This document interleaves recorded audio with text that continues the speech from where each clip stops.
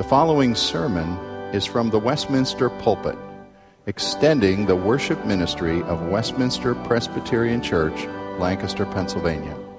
We are a local congregation of the Presbyterian Church in America. Please contact us for permission before reproducing this message in any format.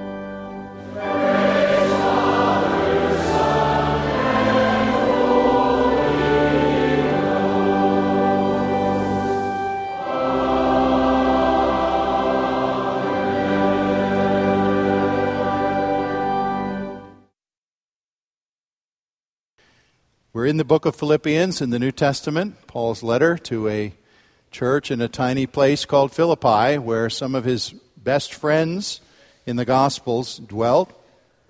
We have finished the epic second chapter with many mountain peaks in it. And we move on now to chapter 3 of Philippians. I will read verses 1 through 9 of this God's holy word. Finally, my brothers, rejoice in the Lord. It is no trouble for me to write these same things to you again, and it is a safeguard for you. But watch out for those dogs, those men who do evil, those mutilators of the flesh. For it is we who are the circumcision, we who worship by the Spirit of God and who glory in Christ Jesus and put no confidence in the flesh, though I myself have reasons for such confidence. If anyone else thinks he has reasons to put confidence in the flesh, I have more. Circumcised on the 8th day of the people of Israel, of the tribe of Benjamin, a Hebrew of Hebrews. In regard to the law, a Pharisee. As for zeal, persecuting the church. As for legalistic righteousness, faultless. But whatever was to my profit, I now consider loss for the sake of Christ. What is more, I consider everything a loss compared to the surpassing greatness of knowing Christ Jesus my Lord, for whose sake I have lost all things. I consider them rubbish, that I may gain Christ and be found in him, not having a righteousness of my own that comes from the law, but that which is through faith in Christ, the righteousness that comes from God and is by faith. Our Father, we ask you to consecrate this word to our understanding by the agency of that same Holy Spirit who inspired the one who wrote. Bring us alive. Give us rejoicing in this, your truth, for Jesus' sake. Amen. Well, you've heard the reports, the news from the San Jose mine in the Atacama Desert of Chile. The breakthrough just the other day of the drilling of the tunnel to find a way of escape for 33 Chilean miners trapped now for more than 2 months. Round-the-clock efforts by an international team have been successful thus far at bringing a path of escape to them, much sooner even than was anticipated. And in a few days, we're told we should see those miners emerge to the light of day. They're going to be extricated as each in turn squeezes into a 21.5-inch wide steel capsule. I told my wife I would be sunk. There is no way. You measure it. Wives, measure your husband's shoulders side to side and see if they'd fit. 21.5, boy, that's really claustrophobic. That's worse than the worst closed MRI, let me tell you. As they will be lifted upward by a cable and a winch in that capsule aptly named Phoenix, as they arise from the earth. What a wonderful effort has undertaken this, and we certainly pray it's going to be a successful rescue for all these men. But let me be facetious for a minute and ask why in all the discussions and the efforts to see these people rescued, no one in the early stage when contact was first made with those men underground suggested one thing. I haven't heard anybody talk about it as a possibility. Why didn't the message go down to them of, okay, men, we're glad you're there. Great news to hear that you're all alive. Now, you're directly below us. Just come straight up. All you have to do, you're miners after all, just bore a hole and come straight up, and you'll escape. You say, well, how ridiculous. First of all, they probably don't have the equipment they need to do that. The hydraulic drills, the specialty drills to drill a large enough. And even if they did, how do you drill straight up? Oh, what's that thing above my head? I always forget that thing's there. How would they drill straight up? You say they couldn't possibly do it. What a silly demand. But I make that as a suggestion because I would say to you that trying a do-it-yourself escape without intervention from the world above is actually the physical equivalent of what nearly everybody in the world tries to do morally and spiritually.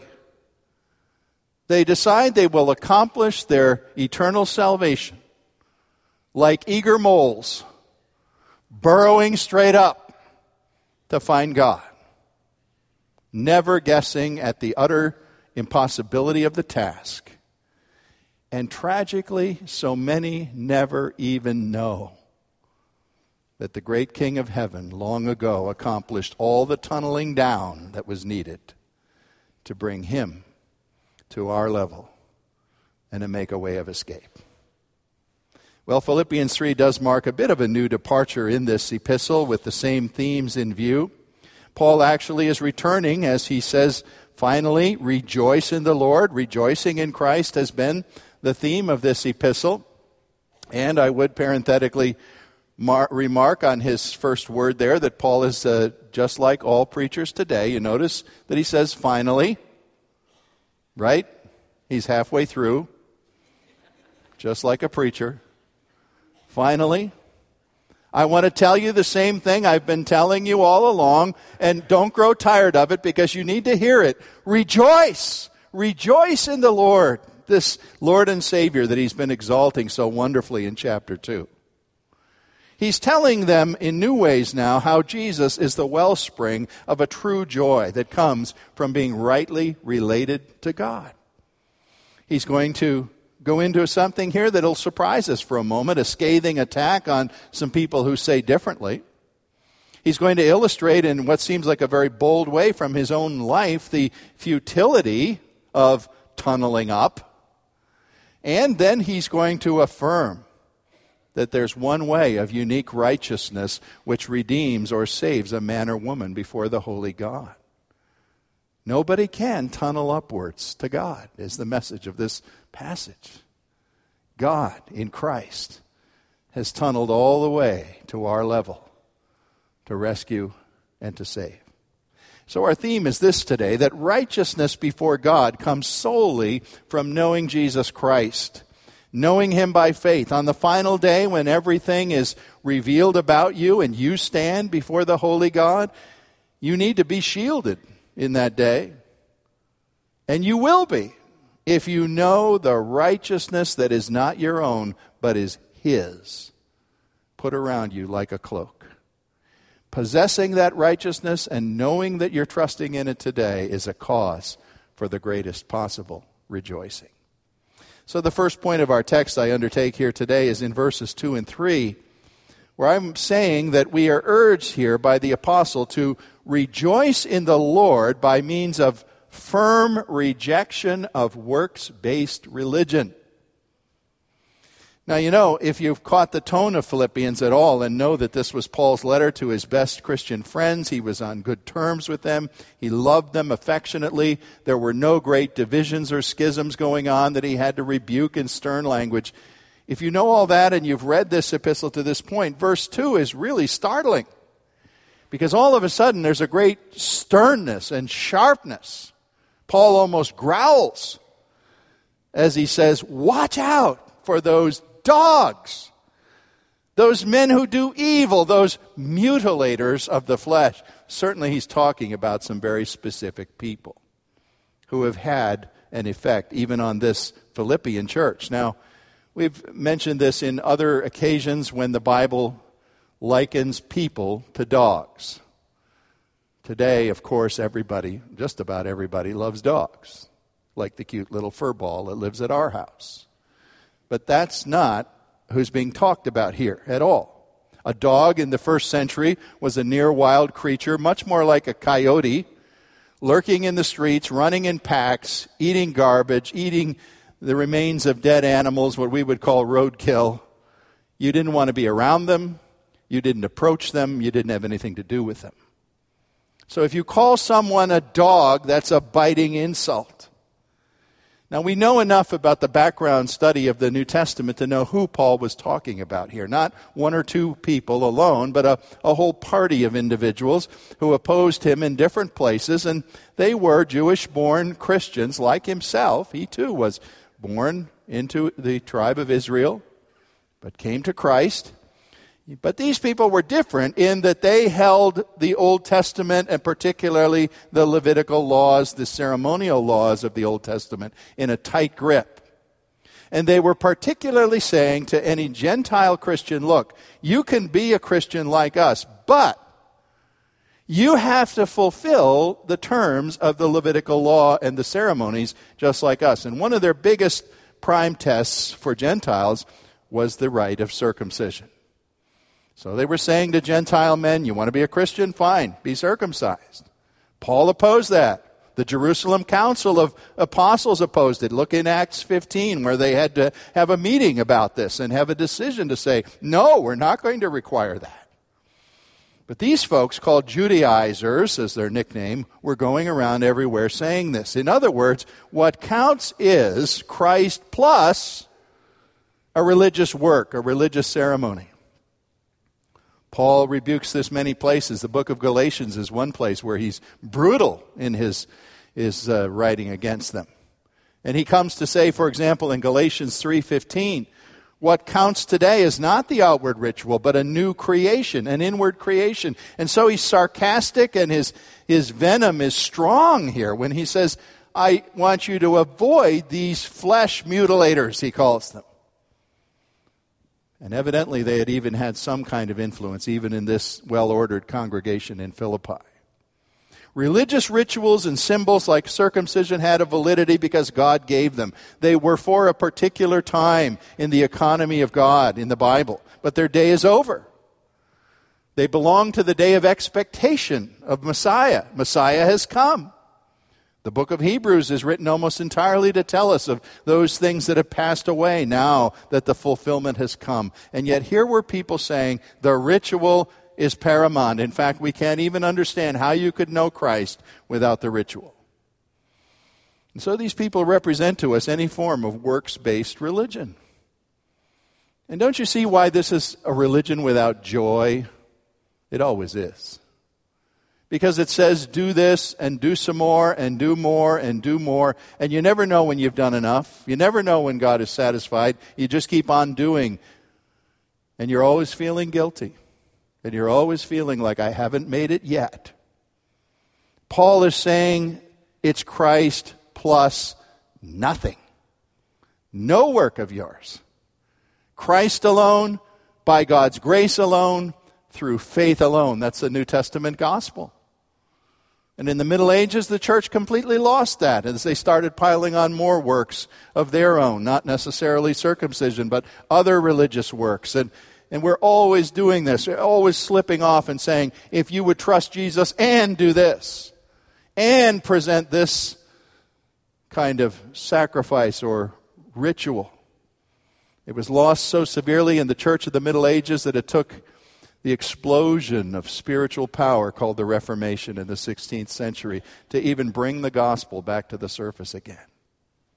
Paul said these works religion teachers actually assume they alone have a lock on God's Old Testament covenant blessing from Israel. He said they're wrong.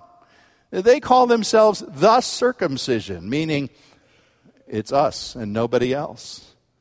He said, we, believers in Christ, are the circumcision. Look what he says. Who belongs to this covenant blessing? Verse 3, we who worship by the Spirit of God, who glory in Christ, and put no confidence in the flesh.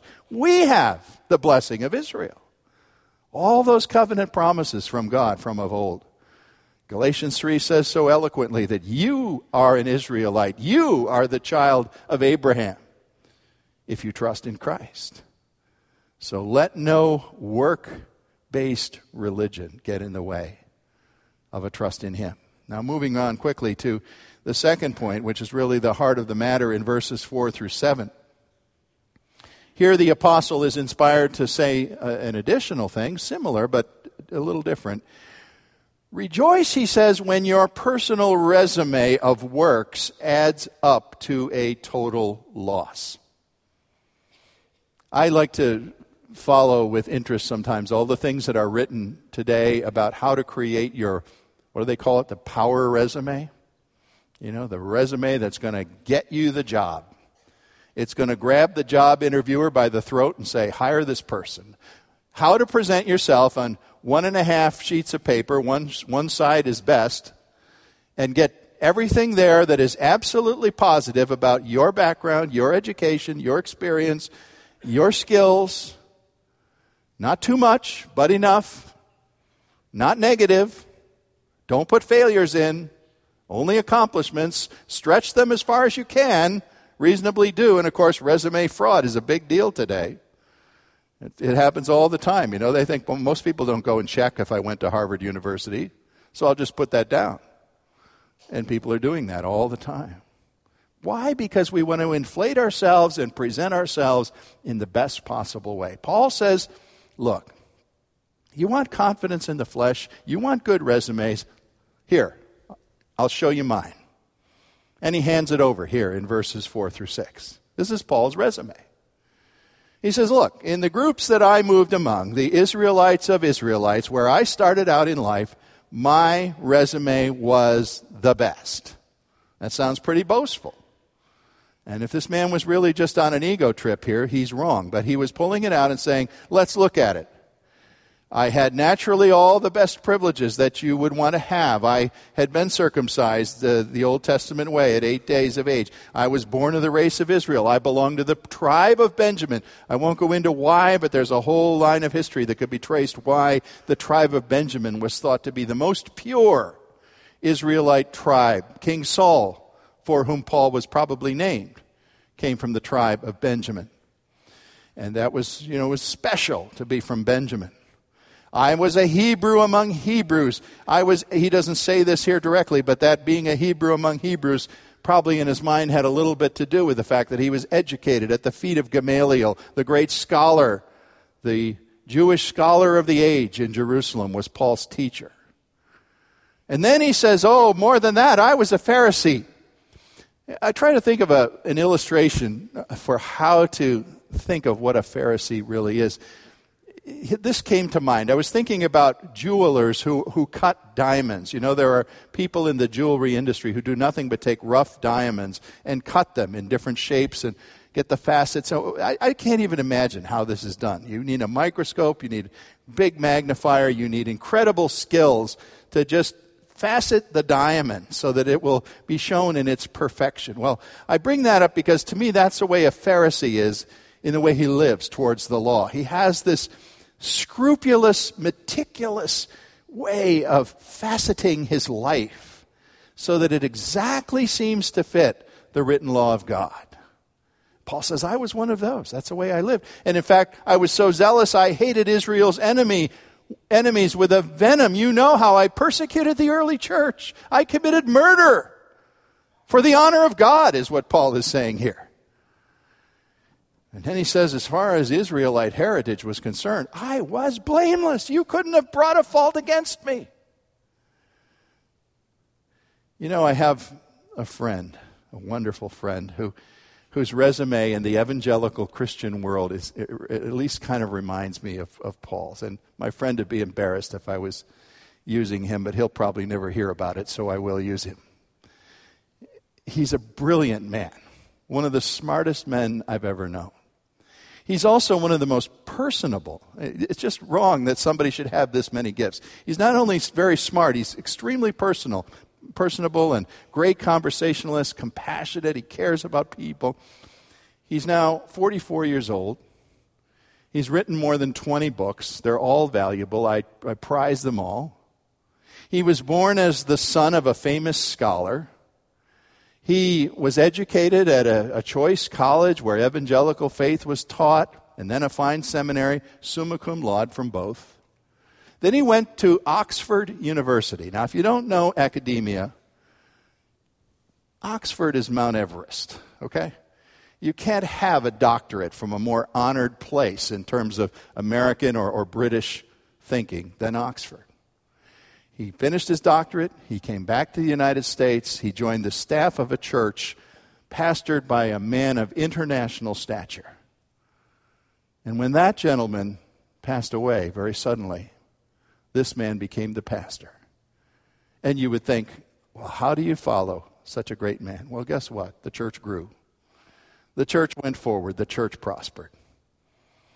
Some of you are already guessing. I'm talking about my good friend, Dr. Philip Ryken, who just this summer became the president of Wheaton College, an honored place in the evangelical world. And, you know, they have a man, I just hope they know what they have. They will find out what they have. I admire him so deeply. You almost can't naturally like a man like Phil Ryken. He's too talented. And yet, he's so humble that you can like him.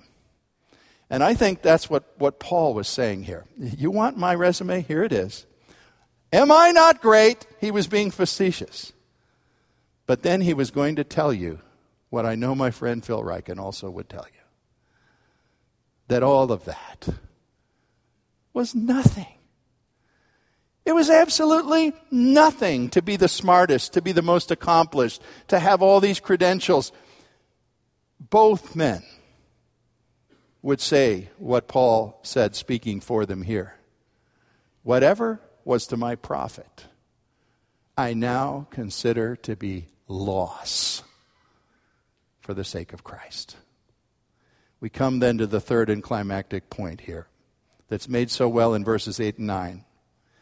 As Paul exhorts us this, rejoice in knowing Christ's alien righteousness by faith alone. Why do I call it alien? You say that word's not in the text. No, it isn't. It's a word theologians have used to talk about the righteousness of Christ, not because it's from outer space, like you think of alien, but to remind you that it is not yours. It doesn't originate in you. It originates in God. Rejoice in knowing the alien righteousness of Christ by faith alone. Paul and my friend Phil and many others would say, you want to see my brilliant resume, so-called? It's nothing. It's a piece of paper. Paper disintegrates and it will disappear. Our NIV translation uses a very kind word in calling it rubbish. I must say that's not a strong enough word for Paul's original word. And his original word isn't nice. What Paul said, all that was worth, I'll say it the only way I can say it, excrement. That's what it was worth. Paul is saying if I took my breeding, my education, my character, personality, achievements, works of philanthropy, it's like a bucket of something I dredged out of the city sewer and said, here, God, are you pleased with this? Nothing. I give you an imaginary situation. It couldn't happen, but just suppose. You got a new job, and at your new job, they said, now, we don't hand you paychecks every 2 weeks. We have automatic deposit in the bank. So don't worry, just give us your bank number, and your check will be deposited. So you start out the job, you're working for a few months, everything seems to be going fine. One day, you get a notice from your bank. Please come in, sir. Your account is overdrawn by $25,000. Oh. You panic.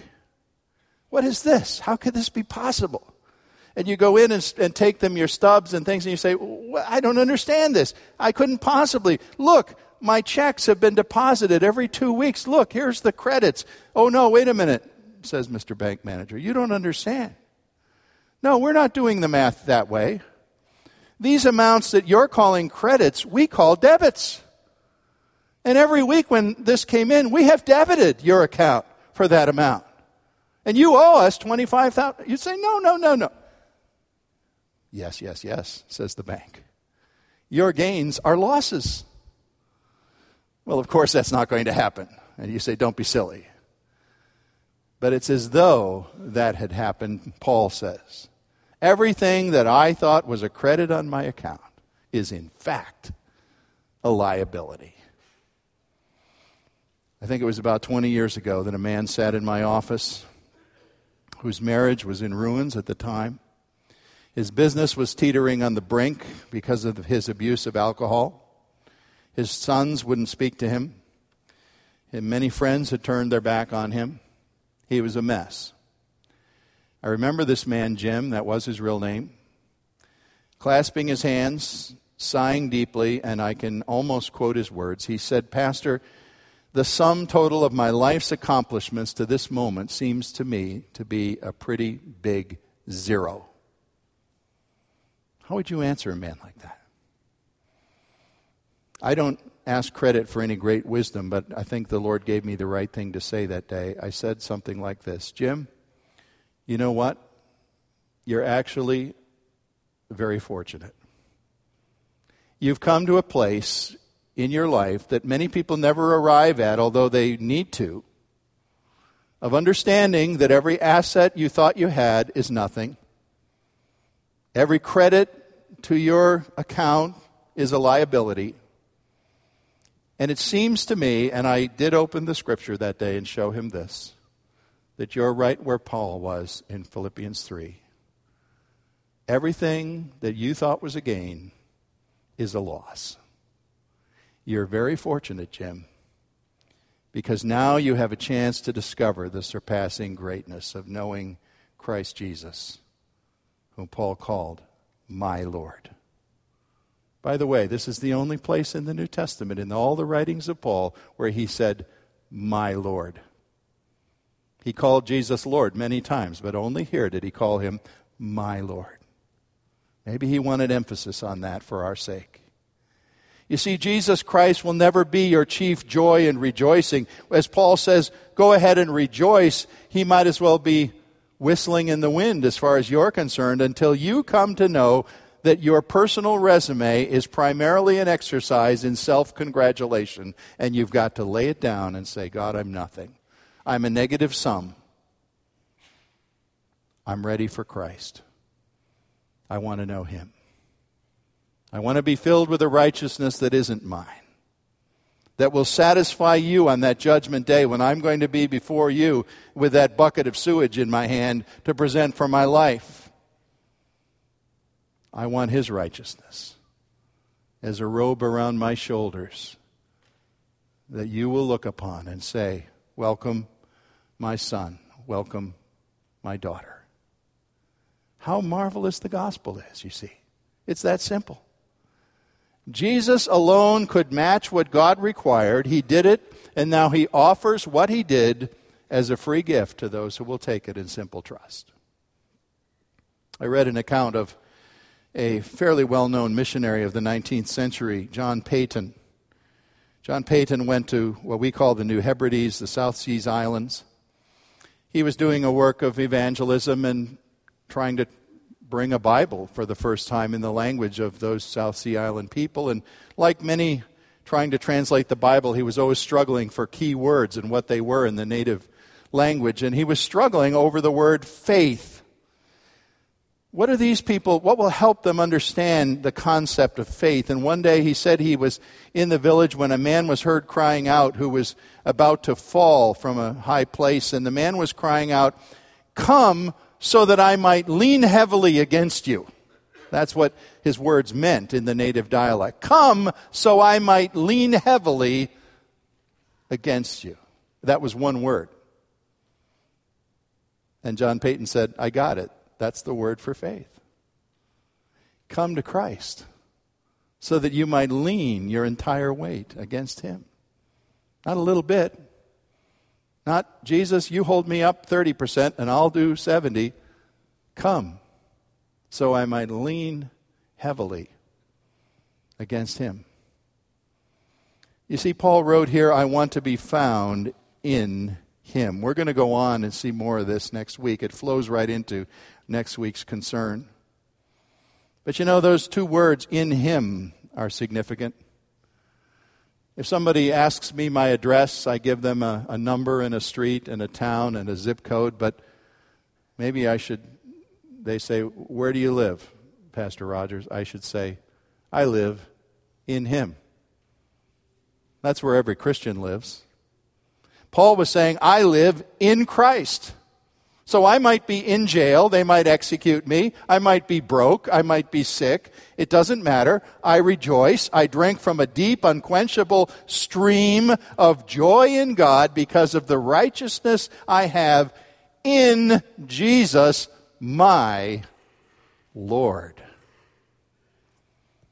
John Calvin was another man with a towering intellect and great achievements. In 55 years of life, he literally burned out. He did so much. But close to his death, he testified this to a friend who wrote it down. Calvin said, all I have ever done is of no value at all. And I am a poor and miserable wretch with no plea unless I have Christ alone. What am I humanly? Nothing. A wretch. Worthless. A man whose name has lived for centuries and will live centuries more for what he accomplished in the kingdom. But the mere man Calvin knew he was a total loss. Yet as a man in Christ, he rejoiced in his eternal hope in that Savior. May you be found doing the same for the glory of God. Amen. Our Father, we pray that you would teach us to see an end to ourselves, to stop tunneling upward, and to reach out and take hold of him by faith, who tunneled down to our level. We pray, O God, someone today who's desperate, who's been tunneling and tunneling all their life and getting nowhere, would see this and by faith take hold of the righteousness that suffices and brings joy forever. For Jesus' sake, amen.